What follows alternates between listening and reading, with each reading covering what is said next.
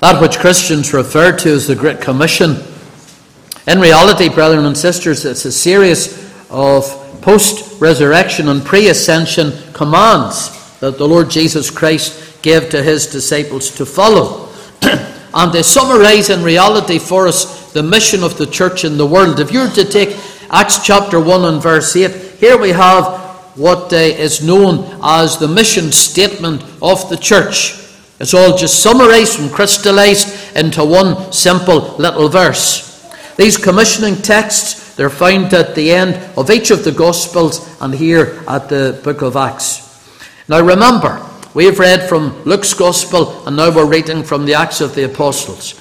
It was Luke who was the same author of both the Gospel and the book of Acts.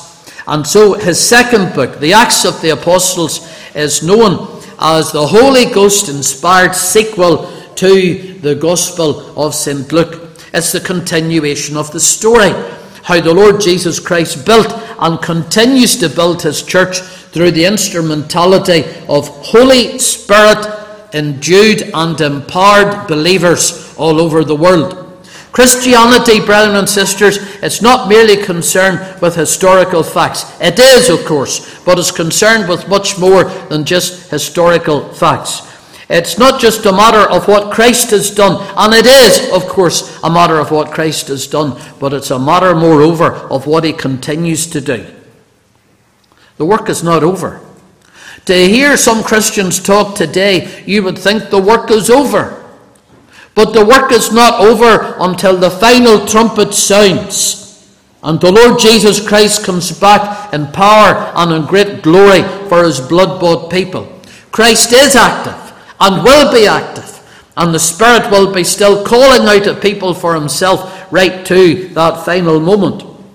It's not surprising then to find similarities, and I think we can say an overlap between the narrative of Luke 24 and Acts chapter 1. Chronologically, we think there's something like 40 days apart from the time of Christ's resurrection and the ascension of the Lord Jesus Christ. So in this closing chapter of Luke and this opening chapter of Acts, twice over the Lord Jesus Christ spoke to his disciples, and we read about his bodily ascension into glory.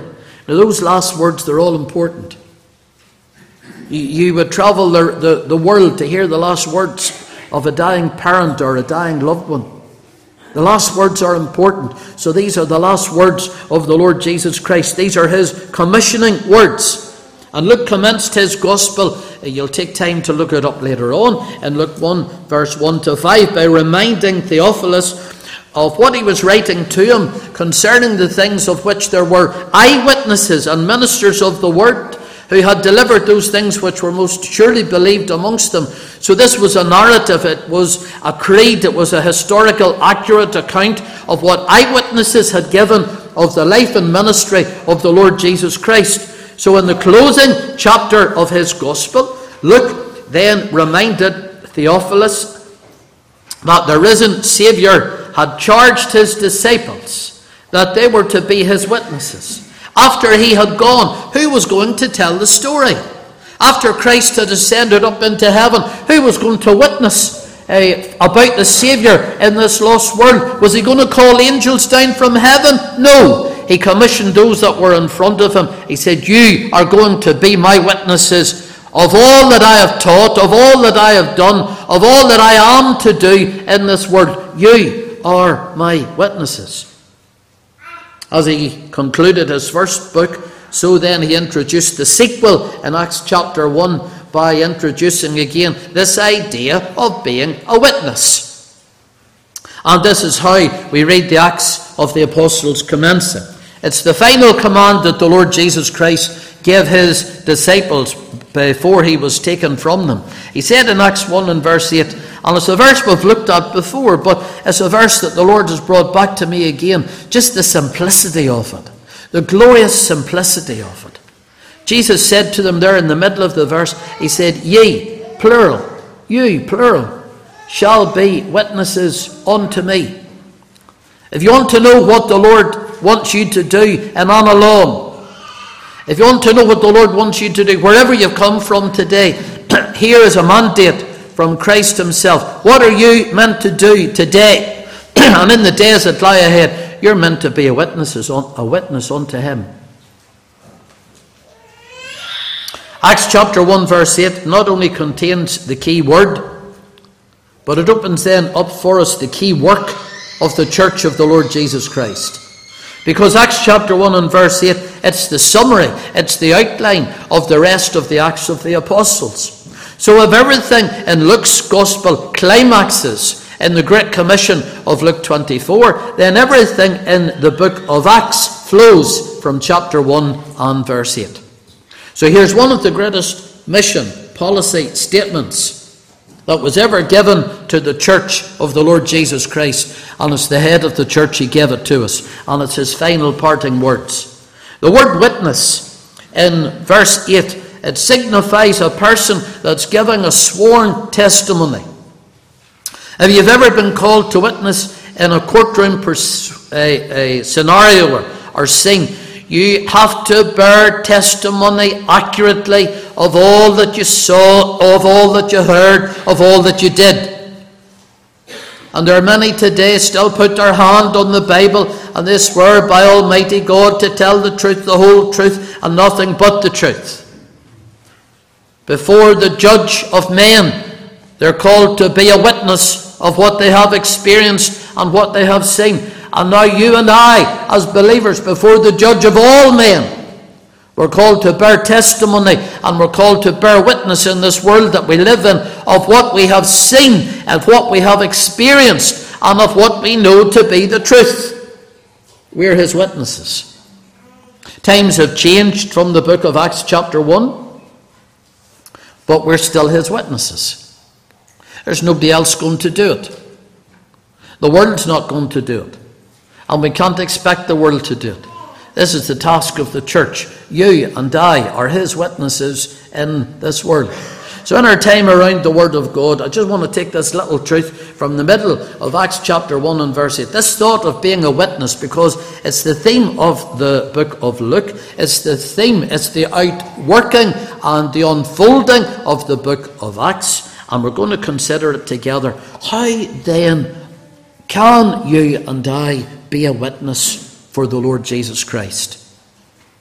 So firstly, consider with me that we witness for Christ through our lives. Through our lives. And I think that's just a simple but a first important step to learn. You can never effectively witness for Christ until you know him in your life. Until you know him in your own heart and in your own soul. I started to think in the week gone by of all of the people in Luke's Gospel who were transformed by coming into personal saving knowledge with the Lord Jesus Christ. You can't come into contact with Christ and remain the same. If you remain the same, you don't know him. But those who have come into contact with him are transformed by him. That's what we mean by the new birth. And I started to think, well, where's the first example in the book of Luke? And one of the first that I could think of is in Luke chapter 1, verse 30 to 35. And it's the great narrative, the great incident there, how the Holy Ghost came upon the Virgin Mary at the Incarnation. At that miraculous conception. How the Son of God was conceived in the womb of the Virgin Mary, and yet without sin. Mary's life was never the same again. And Christ was in Mary physically, as he spiritually is in the hearts and lives of all of God's people. This is the reality of the transformation that Christ brings when he comes to a heart and he comes to a life. Did it make a change for Mary? It changed everything for Mary. We read her great song of praise in Luke 1:46-47. What did she say? My soul doth magnify the Lord, and my spirit hath rejoiced in God my Saviour. This little infant that she carried in her womb, she realized that this little child was more than just a little one that she was bearing and was going to give birth to. This little one was her Saviour, was her great deliverer. He had come into her life. He had changed her forever. And when Jesus comes into your life, he changes you forever. How do you bear witness? First and foremost with your life. And if he's not in your life, you can't bear witness and testimony for him. I think right through some examples, we'll just go through some examples with you. What about those shepherds in Luke's Gospel, chapter 2? Remember how the angels appeared unto them. And they were so afraid. And if a host of angels appeared to you and I, not only would we be afraid, we probably would faint with the fear and the dread that would come upon us. But it was more than just fear, because faith took hold in their heart. They believed what they had been told. And we read how they witnessed. Because in Luke 2 verse 17, when they had seen it, they made known abroad the saying which was told them concerning this child. Some of the first witnesses concerning the Lord Jesus Christ at his incarnation and even at his birth that we read here in the opening chapters of the book of Luke. You can read about Simeon and Anna. You can read about John the Baptist in chapter 3. Right throughout, chapter by chapter in the book of Luke, there's example after example of Jesus making the difference. I love that little man in Luke's Gospel, chapter 19. And he couldn't see Jesus because of the crowd. And he got up into a tree to see him. Zacchaeus. And Jesus knew exactly where he was, though he was in the midst of a multitude. He knew exactly where he was, and he came and he stood under that tree, and he said, Zacchaeus, come down, for today I must abide at thy house. For the Son of Man has come to seek and to save those that are lost. And it's good today to know that he knows where you are. You can't hide in that pew. He knows exactly where you are. And he, by his Spirit, has come to you again today. And he says, I must abide with you. Was Zacchaeus changed? He was absolutely changed. Because that which he had taken wrongfully, he said, I'll restore, not twice, not 3 times, I'll restore it 4 times. That's a change, isn't it? John Wesley said, you know when anyone's truly converted, when their purse is converted. And when you see someone's financial life turned out upside down, inside out, because of their faith in Christ, you know they're truly converted. The book of Acts then's the continuation of the story. From Luke 1 to Luke 24, we see Jesus changing people. And the book of Acts is just the continuation of the story. From Pentecost to Paul's final witness in chapter 8, souls are hearing the good news of the gospel, and they're going out and telling others. They're witnessing by their lives. Just by how you live. By how you live in the week that has gone by, it has preached a sermon. You never thought about that. Just by how you lived has preached a sermon. How you walk, how you work, how you even live in the community, how you keep your home, how you keep yourself. It's a witness in the community. If you never open your mouth, if you've never even had an opportunity to speak a word for Christ personally in the past week, even how you've been living has been speaking. We witness with our lives.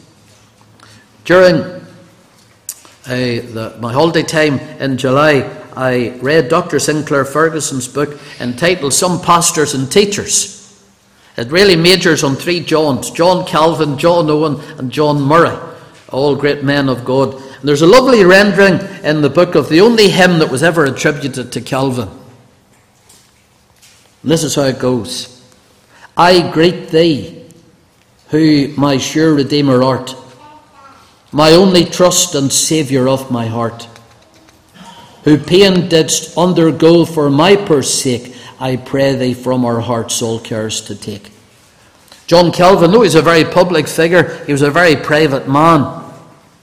He very rarely spoke in all of his writings, all of the volumes that are left behind about him, of his own personal spiritual experience, because he wanted to glorify God. He wanted people to know about God. It didn't matter about him. He wanted others to know about God. He wouldn't have been the type of man you'd have asked for a special testimony meeting. What was his personal motto? I was really struck by it. I offer my heart to you, Lord, promptly and sincerely. It was right in here. The great theologian of a bygone years. This was his motto, not just when he was converted as a young man, but right throughout his life. Every day he said, Lord, I offer to you my heart, promptly and sincerely. What's a life that's changed? Can you say that today? Dear sir or madam, can you say before you've left the house today, before you'll close the day, that you'll offer your heart to God sincerely? Here's my life, Lord. Take it and use it. That's conversion. Many people today talk about conversion and they don't know anything about it. But conversion is a heart and a life that's given to God, no matter what the cost may be. The second way in which we witness is not just with our living, not just with our lives and how we live our lives, but it is with our lips. Now I want to emphasize, go back to point 1, I want to emphasize, if how you live contradicts what you say, you'd be better staying quiet. If what we say is contradicted by what we do, we're a very poor witness. Our Prime Minister, didn't he lose his job? Because what he was saying to others was not what he was doing in private. He found out eventually that you can't put the whole country into lockdown and have boozy parties in Downing Street. You can deceive some of the people some of the time, but you can't deceive all of the people all of the time. And hypocrisy and double living will always be found out. And your life, it has to coordinate with what you say. But we're not meant to be passive. We are meant to be active. And the book of Acts emphasizes that we're not passive Christians, we're active Christians. When the Holy Spirit baptized the believers in Acts chapter 2, we read in verse 4, they began to speak. I just think that's lovely. They were all filled with the Holy Ghost and they began to speak. If you know Christ in your life, you can't keep him secret. You'll have to talk about him. If you have the Spirit's power upon your life, you will begin to speak. It might be with stammering lips. It might be quietly. It might be reservedly, but you'll not be quiet. You'll have to speak. And these early disciples, they got a taste of it, and they knew that they needed more of it. And they cried unto God for the Spirit's power and endowment to verbally witness the gospel. So we're not just meant to live the gospel, we're meant to verbally articulate the gospel and to share the gospel. And in order, dear men and women, for you and I to witness for Christ with our lips, what do we need? We need the divine infilling with the power of the Holy Ghost. Acts chapter 1 and verse 8, in order to do it effectively. You know, you can go to all the classes of the day, how to witness, and I have no objections to those whatsoever. They're very good.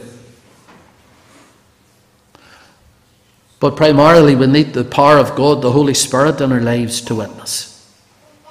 All the academic knowledge, all the scriptural knowledge will not enable you to do what the Spirit alone can enable you to do. Because when they were filled with the Holy Ghost, they began to speak. Remember in Luke 24:49, Jesus said, I send the promise of my Father upon you, but tarry ye in the city of Jerusalem until ye be endued with the power from on high. They were told to wait. They were told to tarry. They were told to pray. That's what all of that means. And we read in Acts 1 and verse 4, being assembled together with them, he commanded them that they should not depart from Jerusalem, but wait for the promise of the Father, which saith he, ye have heard of me.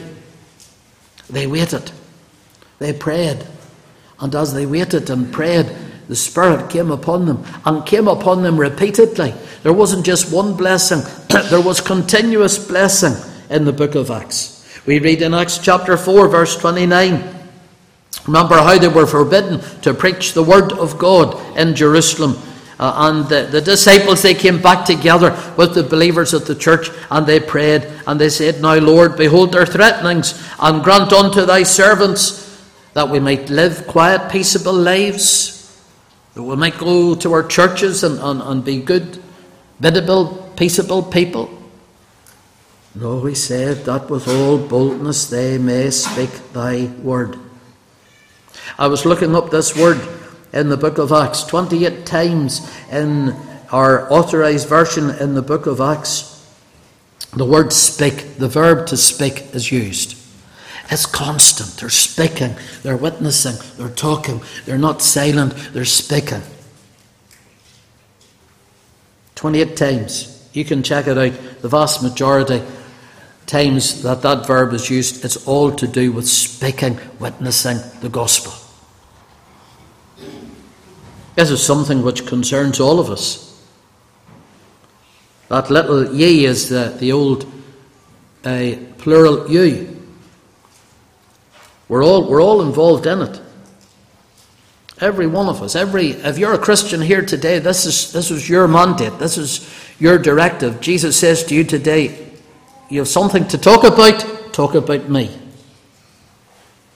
You have something to talk about me.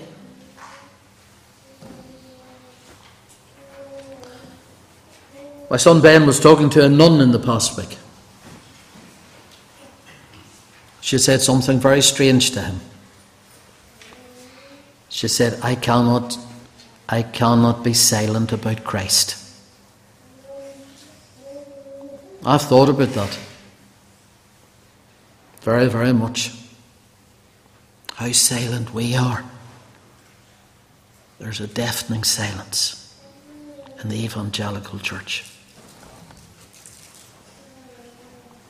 Involves us all. These disciples in that upper room, they had all the faults and failings of all of mankind. There was Peter, he denied the Lord. There was Thomas, he doubted the Lord. There were all those other disciples, they had deserted the Lord. There were his family there, and they even questioned the Lord. They said, is he mad? But on that resurrection morning, they were all there. And they were the first heralds of the gospel. Most of them had never been more than a few miles away from where they were born and brought up. And now the risen Saviour appeared to them, and he said, you speak of me and take the message of Christ right to the uttermost parts. And it was a duty that was going to cost them. It's quite amazing that the Greek word for witness is where we get the English word martyr. Witnessing for Christ would cost. All of those early apostles, they were martyred for Jesus. It struck me forcible in reading about Calvin again, that his students in Geneva, he schooled them to be martyrs. That was part of their academic learning in Geneva. They were expected to be martyrs. And the vast majority of the students that Calvin taught, history teaches us they laid down their lives for the gospel right across Europe. In this land, of course, we face all types of opposition today. But we're not been called to martyrdom yet. But how easily silenced we are. May the Spirit stir our hearts today again. May the Holy Ghost come upon our souls and touch our lips. Help us to speak of Him. Thirdly, we witness about what we've learnt. The Saviour said they were to witness about what they had learnt concerning him, Acts 1 and verse 1. The former treatise have I made, O Theophilus, of all that Jesus began both to do and to teach. Not wonderful? All the doctrine, the teaching is the doctrine. We're called to give witness for Christ in the world, to the doctrine of Christ. And you don't need any fancy sales pitch. You don't have to be slicker than somebody else. You don't have to know how to ask people all the right questions. You know, this is how it's done today. Do you want to go to heaven? Well, of course, everybody wants to go to heaven. But a very daring, bold individual said, no, I want to go to hell. You don't have to know all the right questions to ask. You don't have to be slick and as it were, salesman-like in what you're doing. You just have to know the doctrines of the Bible and speak of Christ. We've already noted how Luke introduced this concept of witnessing. Luke chapter 24:46. He said, thus it is written, and thus it behoved Christ to suffer and to rise again from the third day, and that repentance and that remission of sins should be preached in his name among all the nations. There we have just the simplicities of it all. We have redemption, we have resurrection, we have repentance, we have remission of sins. And Jesus said, you're witnesses of these things. You don't have to know about the 10 toes of Daniel, his great image, figure in the book of Daniel. You don't have to know about all the intricacies of what's up ahead or what's behind him. We don't understand them. You just have to know how to witness for Jesus, to tell about him.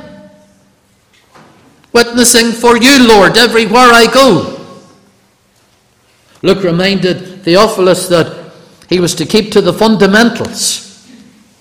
There are many times where we're easily diverted, and this is seen in Acts chapter 1, because the disciples came to Jesus and they said, Lord, are you going to restore the kingdom at this time? Now they wanted to see a Jewish theocracy established once again in Jerusalem. They thought they would be part of it. But Jesus said, no, it's not for you to know the times and the seasons. Don't be diverted. Stick to the fundamentals, the fundamental truths concerning the Lord Jesus Christ. Dr. Ferguson wonderfully makes the point in his book about Calvin. For Calvin, the gospel was not just predestination or election. Now, if you were to ask what's the great key doctrines of Calvin, some of you, I think all of us would come up with some of those words: predestination, election, the sovereignty of God. But Calvin realized himself that it was through faith in Christ that all the blessings came. And it was Christ that he uplifted and that he sought to exalt. And that his life must be rooted and grounded in Christ. I love the Apostles' Creed. I've been trying to refresh my mind about it and memorize it once again. If somebody asks me, well, what does a Christian believe? I think the best summary of it all, if you have it at the top of your head, is just the Apostles' Creed. What did Calvin write about the Apostles' Creed? Let me just give you a lovely quote. He said, if we seek salvation, we're taught by the very name of Jesus that it is of him. If we seek redemption, it lies in his passion. If acquittal, in his condemnation. If remission of the curse, it's in his cross. If satisfaction, it's in his sacrifice. If purification, it's through his blood. If reconciliation, in his descent into hell. If mortification of sin, in his tomb. If newness of life, in his resurrection. It's all about him. What are we called to witness about? Just about Christ. It's all about him. Brethren and sisters, in the week that lies ahead, speak just a word for Jesus. Just a word. Tell what he's doing for you. And gladly proclaim the message. Ere it will be too late. Could I consider with you finally how we witness in all the various locations that God has put us in. It's all here in this little verse. In Jerusalem, in Judea, in Samaria, unto the uttermost parts. They were to start in Jerusalem. Many people have tried to spiritualize what Jerusalem is. Jerusalem was Jerusalem. It's the place where Jesus was condemned. And outside its city walls where he was crucified. Jesus said, start here. Start the hardest place. Home is always the hardest place. Go back home and start there. They were to go to Judea. That was the southern division of the land. Now they were to just branch out a little. Charity begins at home, but it never stays at home. They were told they would need to develop their witness into Samaria. Oh, here's the part where we've never gone before. And here's the neighbours that we've never spoken to before. There's plenty of neighbours like that. You're to reach them. You're to witness to them. And of course they weren't to stop in Samaria. They were to go to the uttermost parts. The majority of them never got to the uttermost parts. It was only the handful got to the uttermost parts. But they took it. They took that witness of Jesus. And they took it to the uttermost parts. It's wonderful to hear Paul speak in his closing words that he wanted to go to Spain. He wanted to go to Spain because there were believers in Spain. So from one side of the Mediterranean to the other side of the Mediterranean. That whole region in one generation was reached. How? Not through the internet, not through television, radio, just by personal one-to-one witnessing. And that's still the best form of witnessing. I have no quarrel with radio, TV, all those things. I have no quarrel with it at all. But the primary means that God uses is you and I. Witnessing for you, Lord, everywhere I go. Jesus shall reign. We sang Isaac Watts' hymn at the start. Where'er the sun doth his successive journeys run, his kingdom stretch from shore to shore, till moon shall wax and be no more. We're called to be witnesses. Some will stay in the home base. Some will branch out to Samaria. Some will go to Judea.